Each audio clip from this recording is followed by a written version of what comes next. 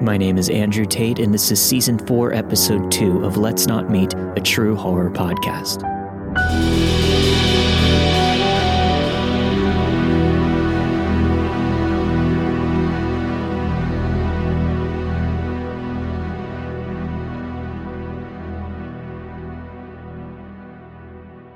This happened to me about 2 years ago, in my second year at university. I was 20. For context, I'm French, so if anything's weird about how I describe my university experience, that's why. At the time, I lived in a government-owned apartment building on the 3rd floor.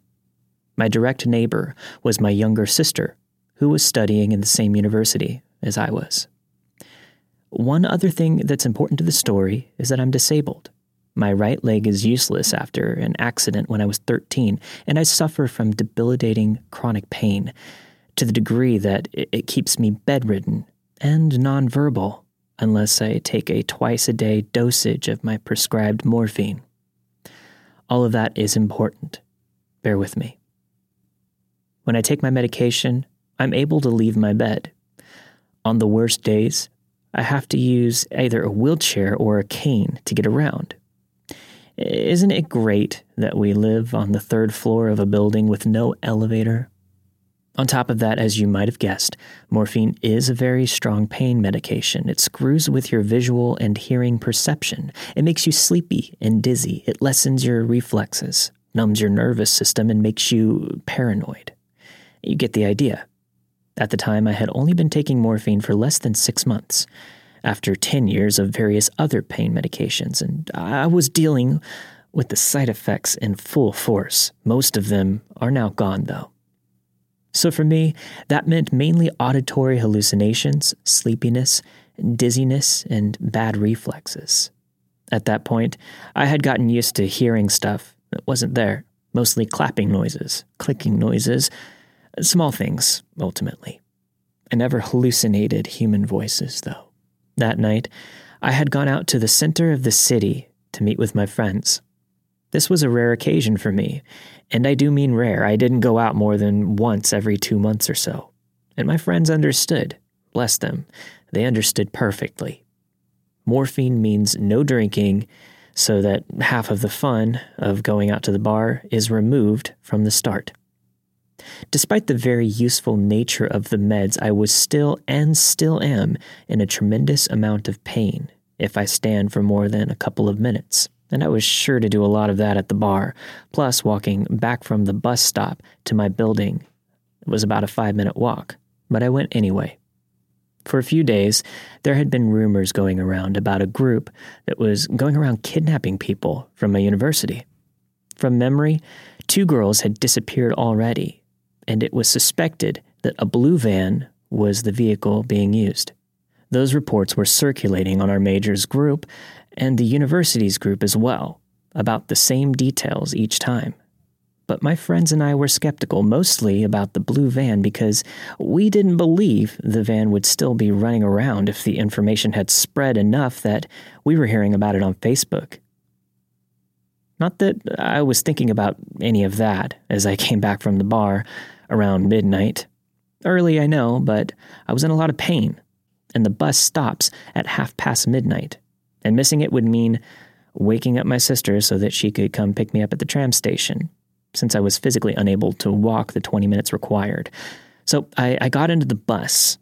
Only 3 people there, and none of them got out at my bus stop. Now bear in mind that I was in an extreme amount of pain, so much of my vision was blurring out at the edges, and I was swaying a bit from side to side, trying to minimize the weight being put on my leg. On top of that, I had just taken a fast-working morphine dose to help me get through the 5-minute walk back to my building. And unlike my twice-a-day high dose, those pills I could take to my discretion whenever I needed a quick relief. The downside of that very practical pill is that it basically knocks you out in about 30 minutes. You get so sleepy you can barely keep your eyes open, and basically you're high for about 20 minutes before either passing out or getting through it, and it gets better after a while. I get on the bus. On my right is a parking lot in front of a bakery with a lot of cars. It's normal. because there are a lot of government-owned student flats around that block, and that's where most of them park, so I'm not concerned. The road I take is straight from the bus that dropped me off. For the whole walk before my building is to the right, there are a couple of parking spots in front of it and a wheelchair slope going to a magnetic door. You need your magnetic student ID to open the door, then a key to the specific door of your building. As I walk by the parking lot, I see movement in the corner of my eye, but since I'm half out of it from pain and meds, I don't turn to look at it. I hear some noise and just assume that I'm hallucinating it, so I keep on walking. But then, the street lights reflect on a car window, and I don't know why that made me turn around, but my brain was catching on to some weird stuff. So I briefly look to the side and I see an old, beat-up, white car, pretty long and low to the ground. On the driver's seat is an Algerian man in his mid-50s. The neighborhood is half students, half France-born Algerian, but the thing that gives me pause is more the fact that there's someone awake in the front seat of a car at 1 a.m. But again, I'm out of it, so I don't question it. I don't even stop walking because at this point, my only thought is put one foot in front of the other. There you go.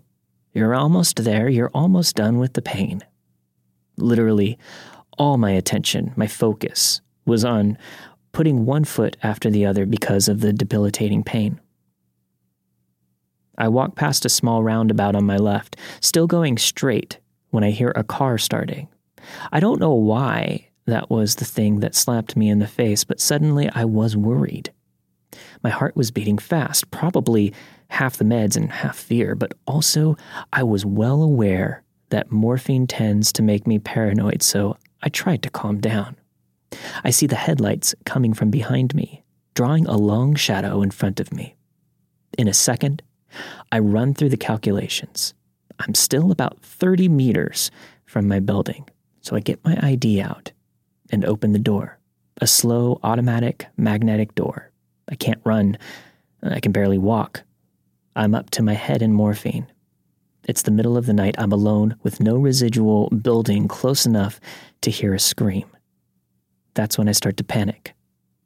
I'm right to do so, because the car catches up to me and slows down to my walking speed. I notice that the man isn't alone in the car anymore. Someone is in the passenger seat.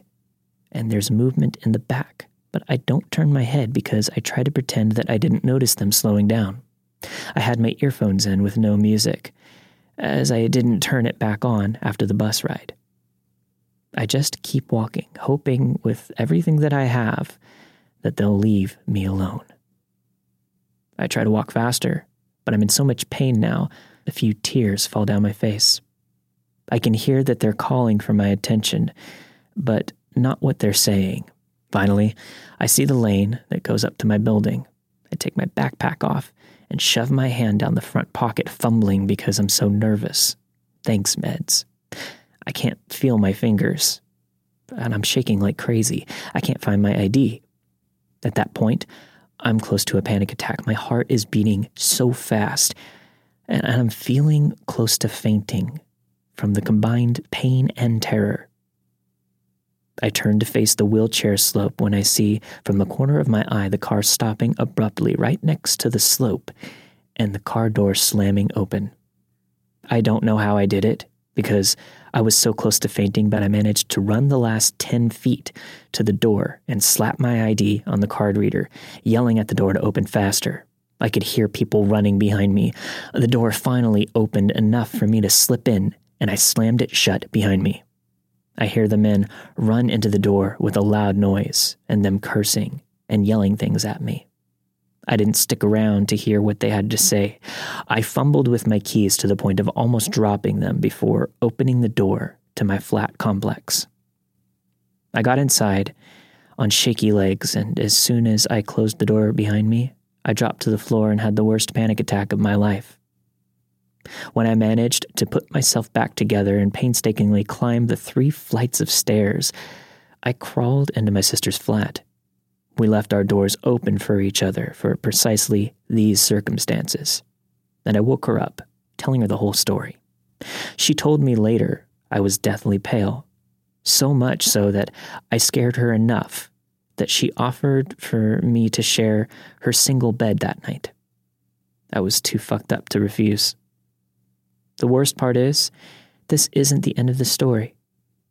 My sister went out to the bars a lot more than I did, and she's able-bodied and drop-dead gorgeous.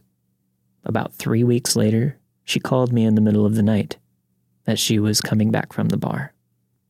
She had seen the exact car I described in the parking lot at the bus stop. She didn't stop to see if there was anyone inside. She reacted and sprinted to our building. Of course, she was a lot faster than my drugged, disabled ass, so she made it to the door where I was waiting for her, having it open from the inside just as the car stopped in the lane. After that, we left a note on our flat complex door to explain everything to other people, posted about it on every university group that we knew of, and we contacted the police, who helpfully told us that they couldn't do anything without catching them in the act, but that they'd probably send someone to patrol, as it matched the reports that they had gotten that sparked the whole blue van rumors in the first place.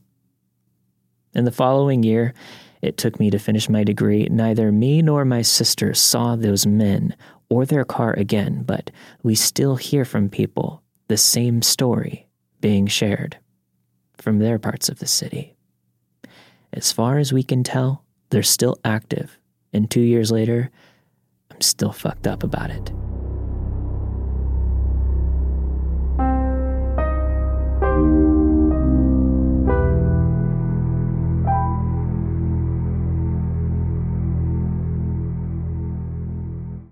So this happened to me almost 7 years ago now. I should give some background info before getting into things. At the time that this all happened, I was around 16 years old. I had a friend that I'll call Karen, who was dating a boy named John. At this point in time, Karen and John had been dating for maybe 6 months, and after going out with Karen and John on many occasions, they decided that they wanted to hook me up with John's friend. We'll call him Cameron. At this point in time, I had met Cameron in person only once. He was nice, so I gave him my social media, and we had chatted a couple of times. It's important to note, he didn't have my number, and he didn't know where I lived. Now it's time for the story. Fast forward to one night, maybe a week or two after I met Cameron. I'm laying in bed. It's about 2 or 3 in the morning, and I get a call from an unknown number. Thinking, why the hell is an unknown number calling me at this time of night? I decide to answer it and see who it is. So I answer the phone and I say hi. A man responds, saying hi back. Since I didn't recognize the voice on the other end, I asked the person who they were. Instead of giving me an answer, the man on the line tells me to look outside my window. Thinking this is probably a prank call, I tell the man to leave me alone, and I hang up the phone. Once I did this, the number calls back again. I don't answer. The person then proceeds to call me another 4 times until I finally answer the phone, which again I ask who is calling me. This time the person responds and tells me that one of my friends gave him my number and that I'm the guy he's been talking to. At this point, my stupid 16-year-old mind is trying to rationalize this, and the only person that I can think of is Cameron. Before I can say anything to this person, he again tells me to look out my window and that he's outside. And I began hearing noises outside my window. Now, I should mention that my room is right beside my parents' room, and being stupid, my first thought was that this fool is going to wake them up, and I'd never hear the end of it. Let me tell you, that thought soon turned into the last thing I would worry about that night. At this point, I'm also starting to get creeped out. I'm thinking to myself, okay, if this is Cameron, and Karen did give him my number, how the hell would he know where I live? So I reply to the man and say, Cameron? The man says yes, then tells me to look out my window. I reply telling him to go home and hang up the phone again. Weirded out, I decide that I'm going to get up and go into my basement and call Karen so that hopefully my parents don't hear me talking from my room. This is really important because to get into my basement, I have to pass a door that is partially made of glass. So I get downstairs and call Karen, and she answers clearly half asleep. I tell Karen about the unknown call, which I'm assuming is from Cameron, and how he's telling me to look out my window because he's outside. And on top of all of this, I can hear someone out there. Karen, now clearly awake, tells me she's never given Cameron my number or my address, and calls John quickly from her home phone to see if maybe he did. At this point, John answers and tells Karen that not only had he never given my information out, he's with Cameron. They tell me if someone is outside, I need to hang up and call the police immediately. So I hang up the phone, and before I can even go to dial for anyone, I get another call. Guess who? Unknown number. So I stupidly answer again, and before I get a word in, the man tells me he knows I'm in my basement. He saw me walking by my back door. Now I'm clearly disturbed, as I did just walk by my back door to get downstairs, so I know someone is outside. Again, before I could even say anything, the man tells me to come outside. So I stupidly tell this person I'm calling the police and hang up the phone. Why didn't I call the police at this point? I don't really know. Probably because I was 16, stupid, and literally in panic mode. Not more than a minute later, I get another call. Unknown number. I answer again. The man tells me to come outside, or he's coming inside to get me. Clearly panicking at this point, I have this deep gut feeling that if I go outside, I'm never coming back. However, I do have to go by the door again to get back upstairs, and that was equally terrifying to me. So I hang up the phone again and muster up the courage to run upstairs because the last place I want to be was in the part of my house no one else was in. I get more calls. Unknown number. Unknown number. And again, unknown number. Again, my 16-year-old stupidity answers. This time, the voice on the phone sounds shook and says to me that police stopped him outside my house and want to speak with me to make sure that I know him. The phone then gets passed to someone who identifies themselves by name with some title I no longer remember and asks if I know the man outside my address. He says my house number and street. I quickly tell the voice on the phone that I have no idea who the person is that's calling me, and I hang up the phone. Never got another call again. However, I did sit there all night holding a bat, and I had problems sleeping for months.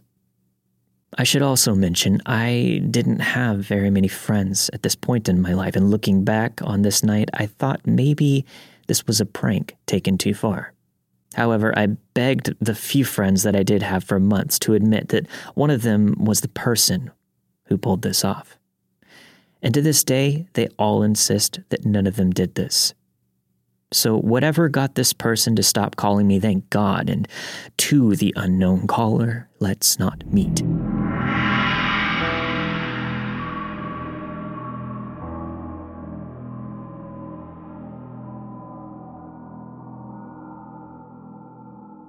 When I was 18, I was living in a small town. I was friends with the ratty skaters around, and they helped me connect with this dude who sold weed. He was 29 at the time and gave me pretty good deals and lived nearby. I wasn't driving at the time, so this was convenient for me. His name was Max. Max has always struck me as a weird guy, but I honestly quite liked his weirdness. Not in a romantic way or anything, but I just like weird people. We had normal weed-buying interactions that never lasted more than 10 minutes. Buy some weed, maybe smoke a bowl, and that's it. He'd often tell me that he could drop me off at my house, but I never let him because, as I said before, he was weird. I wasn't afraid of him, but was definitely aware that he and his offers to deliver were weird. One day in May 2018, I was invited to a bonfire by the same ratty skaters that introduced me to Max. I had no idea that he would be there, nor was it important to me at all. I brought the guy that I was dating at the time. I said hey to everyone, including Max. We stayed for a couple of hours, and some of them played some music on their guitars. Nearing the time that I was leaving the bonfire, around 11 p.m., Max was getting upset about something and threw his guitar into the bonfire. I don't know what he was angry or upset about and paid no mind to it. This happened as I was leaving with the guy that I was dating. I went to bed, and I woke up to paragraphs upon paragraphs of crazy texts from Max ranging from 1 a.m. to 5 a.m. It's a constant stream of texts stating things such as, "You know how much I loved you. You're a cruel cunt." He would go back and forth between saying, "I would give you the world if you'd let me," and "You really do deserve him, though." He said really scary things like, "You're a predator and you should be snubbed out. Just wait." He would send a winking face with this. He also said, "You are stuck. I will either love you or hate you to the fullest extent of my powers. Behold, right now I pay the worst death on you and to that fuckboy bitch." To top it all off, he said, "Losing you is like losing a mother to me," and told me to tell him I never loved him and that I wouldn't hear from him again if I did. So that's what I did.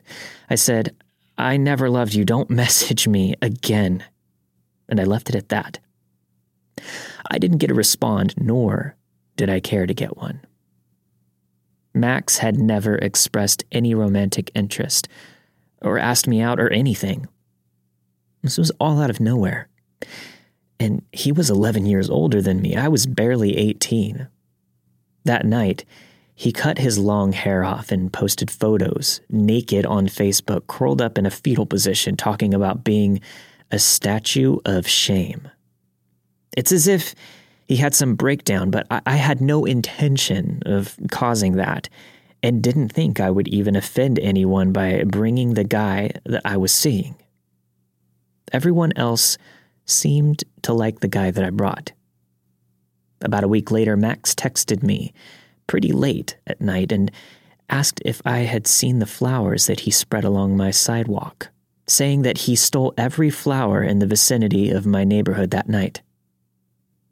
I asked how he knew where I lived and said that I hadn't seen the flowers, so he must have had the wrong house. I told him that he shouldn't do that, as I never felt anything for him, and so on.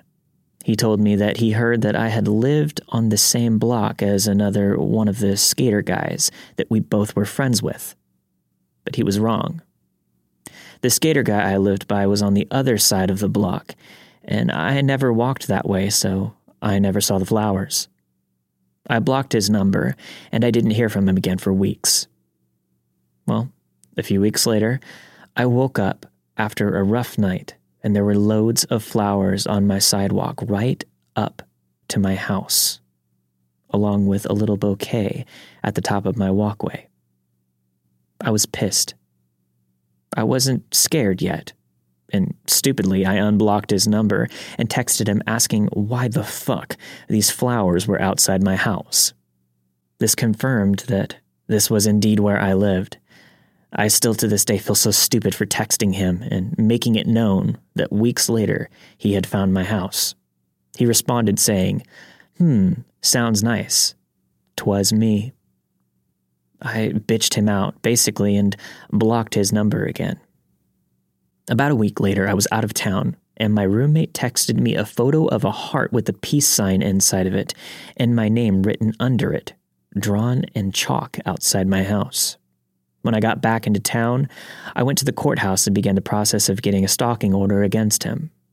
When I left the courthouse, I went to Max's work and told him that he needed to stop this behavior and that he was stalking me. He looked me in the eyes with no facial expression and said, "If you don't leave, I'm calling the cops." I got angry and said loudly, "Call the cops. I was just talking to them about you." And I left his work in a rage. Soon after this, I began driving. I once drove by him and he noticed it was me. The next day I woke up with my car covered in flowers. I presented my case to the judge, and she put a stalking order in place. He was served with it by police officers, and I thought that this would be the end of it. He wouldn't be bothering me again. I was wrong. After the stalking order was served, he made several other chalk messages outside on my sidewalk, then left random gifts for me, like chalk, and beheaded My Little Pony heads on top of beer bottles.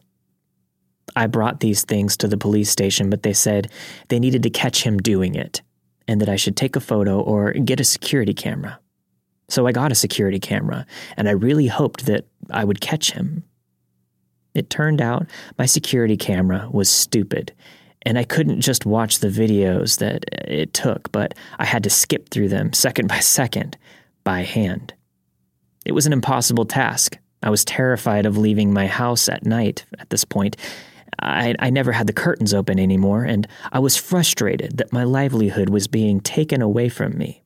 Ultimately, I unblocked his number in hopes that he would text me directly, violating the stalking order. And after a few days, it worked. He sent me a weird text saying something like, "Forgive me. We are charming. This is harming. Let us try again." By now, it's September 2018, and he finally goes to jail. He's facing up to a year in jail and has to stay there until our court date. I finally start calming down. I'm able to go outside at night, even if it's just to get to my car. I let myself have my curtains open sometimes. I'm starting to feel alive again. Right when I start feeling secure in my small town life again, someone posted bail, and he was released after only 3 months in jail, and I went back to living in fear. We still had court dates coming up, and I was optimistic that he would serve more time for ruining my life for so long. His lawyer kept pushing the court date back to gather evidence, and after about 6 months of pushing it back, the state decided he wouldn't do anything more and just closed his case. I had moved out of town 3 hours away at this point, so he didn't actually have an option to continue his behavior. Living in this new place, I feel safe. I can walk at night and don't have to close my curtains all the time. It's been over a year since they decided to close the case. About a month ago, he began responding to my friends' Instagram stories, friends that live in this new town, telling them how fond he is of me. I have always had him blocked, but my Instagram isn't private, so he must have found them that way. I have since changed my account to private, and he hasn't messaged any of my friends. I refuse to be fearful now, the way that I was then. He will never find me where I live or where I work now. However, my life is forever changed after this experience. I will always be more aware of people and their weird energy. I will always close my curtains early in the evening and make sure that all my windows and doors are locked. I will always live a little bit in fear. Maybe not of him, but of this happening again.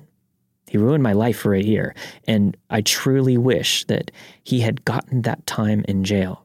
He deserves it. So Max, let's never meet again.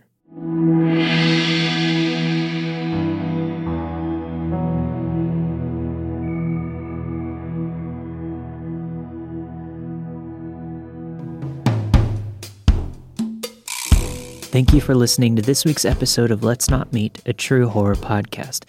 This week you have heard a group kidnapping college students tried to grab me by Reddit user Laughing Stars, the unknown caller who was watching me from outside by Reddit user Bubbly Emily 1, and finally, my weed dealer turned creepy, very creepy, by Reddit user Mother of Hendrix. All of the stories you've heard in this week's episode of Let's Not Meet were narrated and produced with the permission of their respected authors. If you'd like to hear your story on the show, email me at letsnotmeetstories@gmail.com. If you'd like to gain access to bonus content, head over to patreon.com/Let's Not Meet podcast.